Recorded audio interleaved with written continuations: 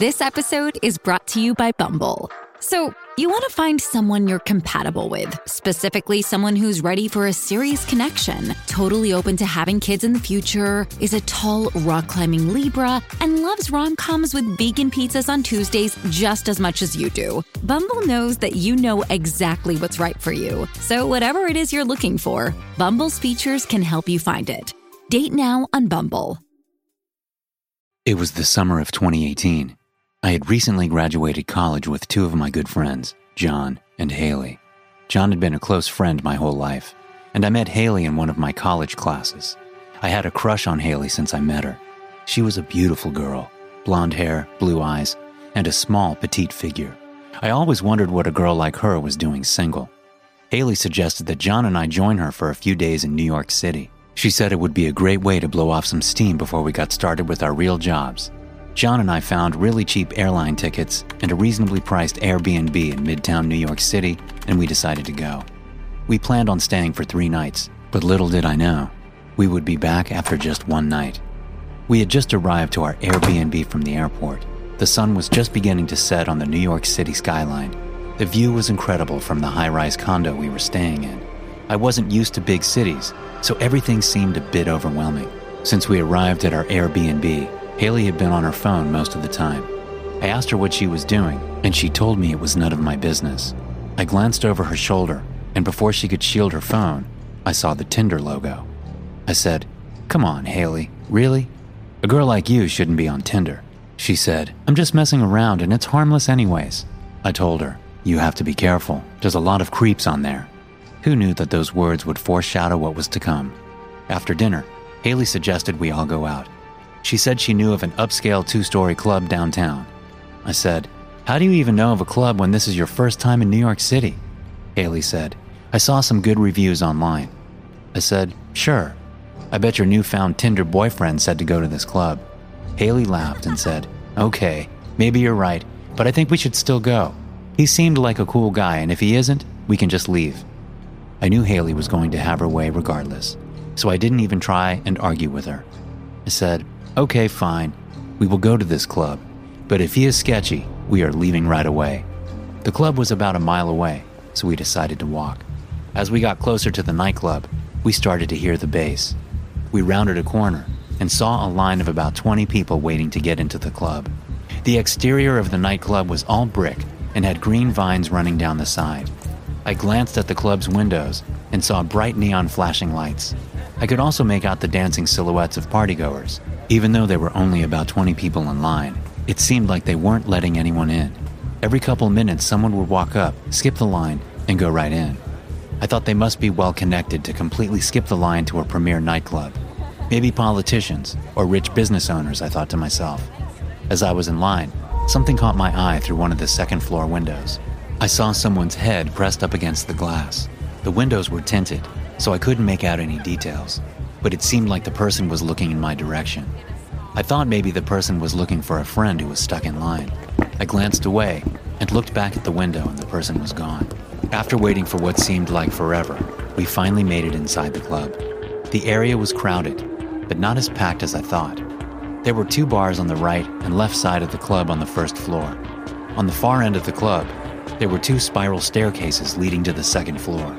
The second floor wrapped around the entire nightclub and overlooked the dance floor. Haley suggested that we get some drinks before it gets too crowded. John and I agreed and followed her to the bar. As we were walking to the bar, I made eye contact with the guy on the second floor. He was leaning against the railing facing my direction. He seemed very scrawny and pale. He had a bowl cut, and his hair was parted down the middle of his forehead. I kept holding eye contact with him. As we held stares, he slowly started to smile at me. His smile got bigger and bigger. His smile got so big, I could make out every tooth in his mouth. As he smiled at me, he pointed at himself, and then he pointed towards the bar. I looked over to where he was pointing, and I realized it was exactly where Haley was standing. I looked back at him, but he was gone. Chills ran down my spine. Adrenaline began to flow through me like a fire hose. His appearance and creepy smile reminded me of a horror movie villain. I got a really bad vibe from this guy and wanted to leave immediately. I pulled John aside and told him what had just happened. John said not to worry about it and that the guy was probably just trying to mess with me. I told John this time it's different, and that I know when someone is just messing around. I told John not to tell Haley about what had just happened. I didn't want her to freak out. I went up to Haley and said, maybe we should check out another bar or club. She said, no way. We just waited in line for 30 minutes. Let's at least get a couple of drinks and chill out for a bit. I thought to myself, maybe the creepy guy I saw was the same guy Haley was talking to on Tinder. I asked Haley if her Tinder guy was here. Haley said, the guy told me he was here, but he hasn't been responding to my messages. I asked Haley if I could take a look at his Tinder profile. She laughed and asked me if I was jealous. I said, just let me see his page. Haley was reluctant at first, but she finally agreed and handed me her phone. She noticed the stressed out look on my face. She laughed and said, man, this Tinder guy has you really stressed out, huh? I ignored her. After taking a look at Haley's Tinder guy, I realized he wasn't the creepy guy I saw earlier. The Tinder guy was a buff New York City firefighter. I handed the phone back to Haley, and she got in line to order a drink. Now I didn't know what to think. Was this all just a misunderstanding? Was this creepy guy just looking at someone else and not me? Maybe one of his friends? After thinking about the situation, I knew he had to have been looking at me. But how did this creep know Haley, or me for that matter? As I looked around, I noticed the club was significantly more crowded. It was getting harder to move around. My mind went to Haley again. I glanced around, and I didn't see Haley anywhere. I started to get really anxious. Right before I started to panic, I saw the back of Haley's head some distance away at the front of the bar. I sighed in relief. Finally, Haley made it back to us with a few drinks in her hands. As she was walking up to us, I knew something wasn't right. Haley had a pale look to her face, like she saw a ghost or something. I asked her, what's up? What happened to you? She started breaking down crying. I grabbed her and pulled her into my arms. I said, everything's going to be okay. Tell me exactly what happened. She said, I heard some guy say my name in a really creepy voice. He said, Haley. It sounded so close, as if he was standing just a foot away from me. There were so many people around me I couldn't figure out who it was. At first, I thought it was just you messing with me, but then I saw you standing way over here. I knew it couldn't be you. All of a sudden, Haley's phone started lighting up with Tinder notifications. She began reading them and said, oh my God. I said, what's wrong? She said, read this. The Tinder firefighter guy said his account had been hacked and that all the messages that had been sent to Haley were not from him. We all agreed we needed to leave as fast as possible. We bolted from the nightclub and quickly waved down a taxi. We headed immediately back to our Airbnb. A huge sense of relief filled my body. My heart rate started to slow down, and I started to feel normal. I was so glad to be out of that place. We arrived at the main lobby of our Airbnb. I pressed the button for the elevator, and we all got in. I saw a Snapchat notification pop up on Haley's phone. Haley looked down at her phone, and I saw the same ghostly look come across her face again. I thought to myself, oh no, what now? She said, oh my God, I totally forgot I added the Tinder guy on Snapchat before we went out. I asked Haley if she had her location on. She said, yes, I do. Why? I said, that creep knows where we were staying and knows we are right. Before I could even finish my sentence, the elevator doors opened and my heart dropped. Right in front of us was the same creepy guy at the nightclub. He was staring right at us, that same fanatical smile across his pale face. He said, why did you guys leave in such a hurry? We were just starting to have fun. I don't know what happened that night, or what she was planning to do with me. I am just glad I made it out alive. It all started when my friends and I decided to go to Vegas for my 21st birthday. At the last minute, everyone bailed, besides my good friend Dylan. We got to Vegas and checked into a fancy hotel on the Vegas Strip. It was $400 a night, so I was glad we were only staying for 3 nights. After checking in, a brunette girl came over to Dylan and I. She was drop-dead gorgeous. She had a thick Russian accent. I always had a thing for accents. She had on tight jeans and a shirt that matched the colors of the hotel. She asked us if we needed help bringing our luggage to our room. I quickly said yes before Dylan could even mutter a word. I asked for her name, and she said it was Alexandria. I thought, wow, a hot name too. As we made our way up to the room, I made small talk with her. We got to our room, and Alexandria just stood there awkwardly. I completely forgot bellgirls work for tips. I quickly pulled out my wallet and gave her a 20. She smiled and winked at me. But before I could even say another word, she turned her back and walked down the hall. Dylan said to me, "If you keep tipping like that, you'll be out of money the first night." I said, "I know, man," but she was just so hot. The first night, Dylan and I bar hopped on the Vegas Strip. I don't even remember getting back to the hotel. My next morning was met with a hangover from hell. Every time I moved, I would feel a pounding in my head. Somehow, Dylan was completely fine. He didn't even feel hungover at all and wanted to go out and party more. He told me there was a pool party nearby. I told Dylan that he should go by himself because I wanted to get some rest. I woke up a few hours later to Dylan coming back to the room soaking wet. He told me to get ready to go out. He said he met some cool guys and girls who were having a pregame in another room. My head still felt like a bomb went off inside. I told him to go out and that I may join him later. Dylan left without protesting. I went to sleep and woke up 2 hours later. It was 8 p.m. I felt much better and decided to go to the hotel bar. I figured a drink or two would get me back to feeling normal. I sat down at the bar and ordered a drink. Out of the corner of my eye, I saw Alexandria. She was wearing tight leather pants and a red shirt. She looked stunning. I noticed she was coming towards me. I thought there was no way she even remembered me. She sat down right next to me and ordered a drink. My heart started racing in excitement. She nudged me on the shoulder and said, "Hey." We hit it off right away. I learned that she came from Russia on a work visa and sent most of her money back home to her family. As we talked back and forth, she started to gently touch me. It was subtle, but I got the message that she liked me. I started to touch her back, and then we started making out. After making out at the bar for a while, I thought a more private setting would be more appropriate.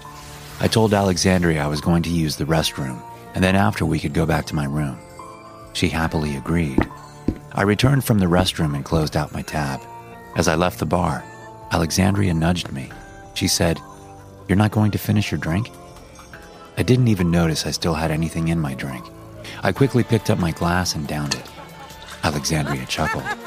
It wasn't a friendly laugh. It had an evil undertone to it. I instantly got a bad feeling from her. She yanked on my arm and said, "Let's go back to your room, silly." As we got close to the elevator, my vision started to fade. My legs started feeling like putty. I heard someone ask in the background, "Is he okay?" I tried to cry for help, but nothing came out. Alexandria answered, "He's fine, just had too much to drink." The elevator door shut, and that's the last thing I remembered. I woke up in my hotel bed. My hands and feet were tied to the bedposts. Alexandria was standing in front of the bed. She was dressed in a white coat, almost like a surgeon. I noticed there were all kinds of medical tools on the nightstand. I heard her say, "Fuck, he's not supposed to be awake yet." I started screaming. Alexandria quickly gathered her things and left. An hour later, Dylan helped untie me. He had a big smile across his face. He asked, "What kind of kinky stuff did you guys do?" I told him everything that happened, and he was shocked. I went to take a shower to get ready for bed. I opened the bathroom door and was horrified to what I found. The bathtub was filled to the brim with ice. There was a cooler next to the toilet filled with ice also. I didn't know what to think. Was Alexandria a crazed killer? Was she trying to harvest my organs? All I know for sure is that I'm not going to Vegas anytime soon. I want to give a huge shout out here to my first ever $12 per month patrons, Slayan, Alyssa, Mike, and Jacob. 3 months from now, you guys will be receiving my brand new 12 by 18-inch Dr. No Sleep poster in the mail. You guys also have full access to all my bonus episodes as well, so be sure to check those out. If you would like to join my Patreon as well to unlock these bonus perks, then go to patreon.com/drnosleep to join. Now time for the story. A loud ring alerts me to a guest's arrival. I brush lunch's leftover crumbs from my uniform and put on my customer service smile. The customer's happiness is the hotel's success after all, and I'm proud of my position here. Welcome to Quality Stay. The guest is pretty, almost model pretty, but not quite, and young, must be in her 20s. She just sighs, exasperated, as if she's already exhausted by my enthusiasm. I dial back my tone a smidge. Checking in? The guest merely nods, glances down at her phone. Place looked nicer in the photos, but I guess that's what I get for booking budget. Her dark, Oversized sunglasses make it difficult to tell if she's talking to me or just complaining to herself. Well, miss, I can assure you that you've booked with the region's premier all-inclusive hotel. Silence. Reservation should be under Cynthia Locke, she grunts, inspecting the counter's cleanliness. It should be in fine order. I disinfect every hour, on the hour, more often as needed. That's the quality way, and that's my way. Fabulous, Miss Locke, I confirm, clasping my hands together. We have you in room 112. She scoffs. First floor? Seriously? I take a deep breath, tap on some keys. Well, today is your lucky day, Miss Locke. We have an upgrade available. Top floor, balcony room. How much? No extra fees, I insist, leaning forward. All inclusive. She seems unimpressed. Fine. Oh, fantastic, I exclaim. The woman flinches. I take a deep breath, quiet myself down, and ready her keys. Alrighty, I'll show you to your room. I step round the corner to heave her designer bag over my shoulder. She watches so intently that it might as well be carrying her child. I guide her down the hallway. She stops when the buzzing sound of power tools emanates from behind a door. There better not be any construction on my floor. Construction? I flash a smile. No, certainly not, miss. We enter the elevator. I nudge the button for the top floor. It's not a long way up. We're a smaller hotel, focused on quality customer experience. We exit at the top, her leather bag weighing down on my aching shoulder, though my smile never wavers. Screams arise from room 512. The guest points to the door. The fuck is that? Oh, Nancy hosts scream therapy sessions each afternoon. If you want to join in, it's all-inclusive, I get it, she snaps. Chuckling, I direct her to room 536, where I slide the key through the reader and gently push past her to prop the door open like a true gentleman. She groans at the sight of our most exclusive room. As I shift her bag off my shoulder, she yelps, "Not on the floor!" I tenderly lay her luggage on the bed instead. Oh, I almost forgot. Complimentary champagne. I interject with excited jazz hands. Is it? Yes, Miss Locke. It's chilled. I pour a glass from the bottle in the mini fridge and make my exit. I wait about 20 minutes for the sedatives to kick in, then enter with my cart of tools. A quick jab in the neck to bleed her out. Painless, really. Before I expertly carve chunks of flesh off bone. Humming while I work, I drop the meat into chilled, ice-filled buckets. Once I'm finished, I stow the buckets on the cart's bottom level, obscuring them with the cloth liner. I'm due in the kitchen, but I make a stop to knock at room 512. Nancy emerges, a short, middle-aged woman with mousy brown hair. I bend to retrieve one of the buckets, resting it upon the top of my cart. "Oh, Clarence," she breathes, a mischievous smile forming as she gazes down at its contents, one of Miss Locke's dismembered hands. "Room service? You angel." She looks up and down the hall before craning open her mouth, jaw creaking as it unhinges, and tossing the treat into her gaping maw. Nancy swallows it whole, throat swelling and pulsating as she passes her meal. Gulping, she fishes in her pocket for a tip. "Oh, stop it, Nance." I grin, then wink. Remember, it's all inclusive.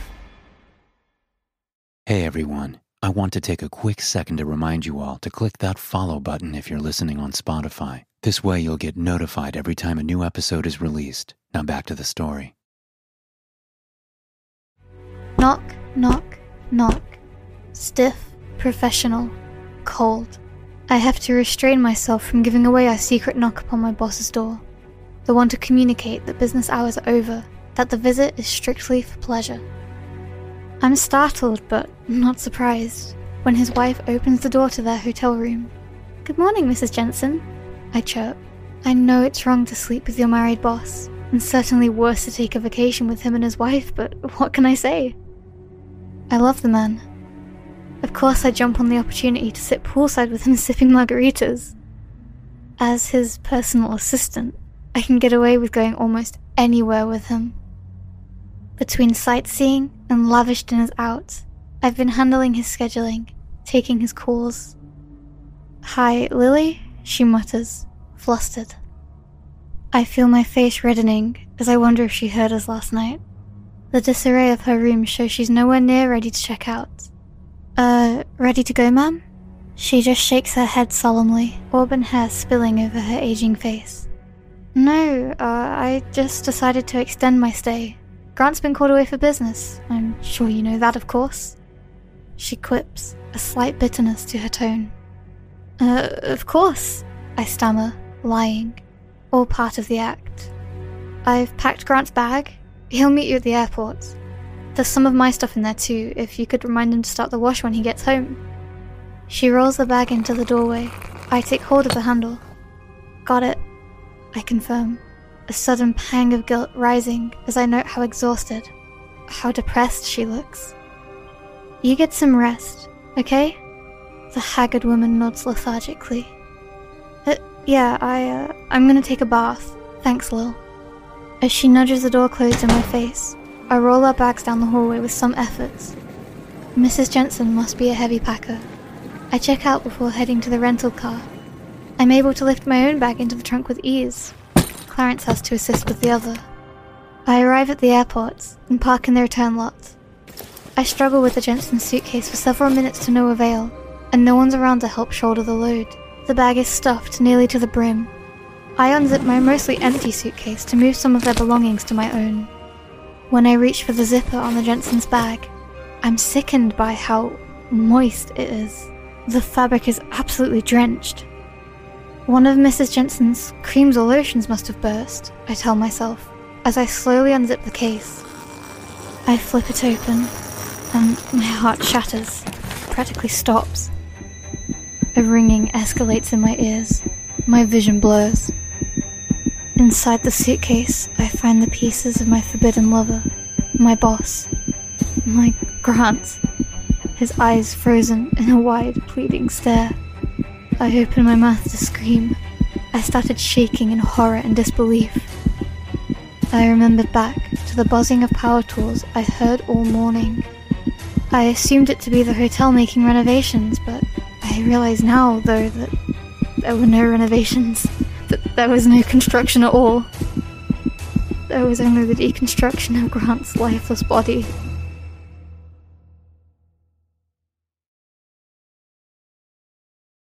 I swear to God, if I miss this flight home, my boss will have my head.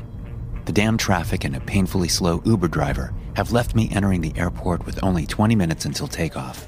I leave a sigh of quasi-relief as I notice the line for security isn't full of people standing idle, snaked around to oblivion. I take my place in line, fuming. I didn't even want to take this trip. I only left town to attend my uncle's funeral. It may sound cold, but I'm not even grieving. The man was a useless shit stain from the moment he was born to the moment he drove headfirst into a tree trunk, drunk off his ass. As I reached the front of the line, I rushed through the motions, setting my work laptop in its own separate bin, shoes and belt removed, duffel bag dropped on the conveyor belt. Once I'm through, I practically sprint to collect my belongings. I almost put my shoes on the wrong feet, I'm so scattered. I check the gate on my boarding pass, then glance up at the overhead signage, groaning. Just my luck. Opposite side of the building.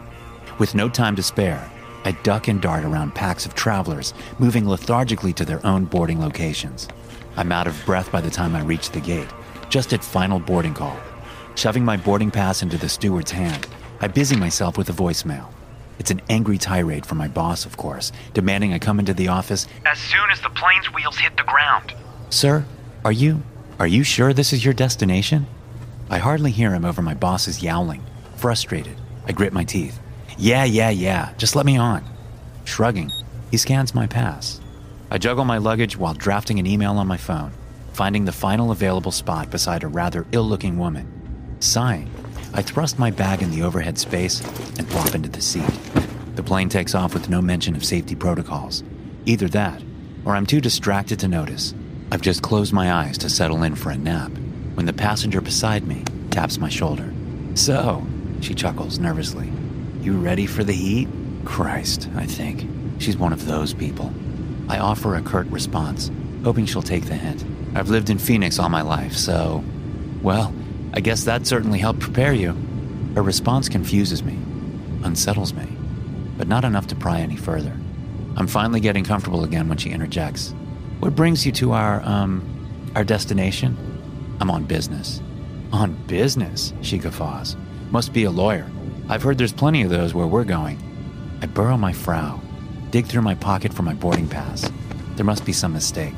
She takes my silence as an opportunity to ramble on. I'm sorry. I'm not usually like this. I'm just anxious. I made my decisions, hurt a lot of people. She grimaces exaggeratedly before whispering, "Between you and me, I killed my husband, stuffed the pieces in his mistress's suitcase."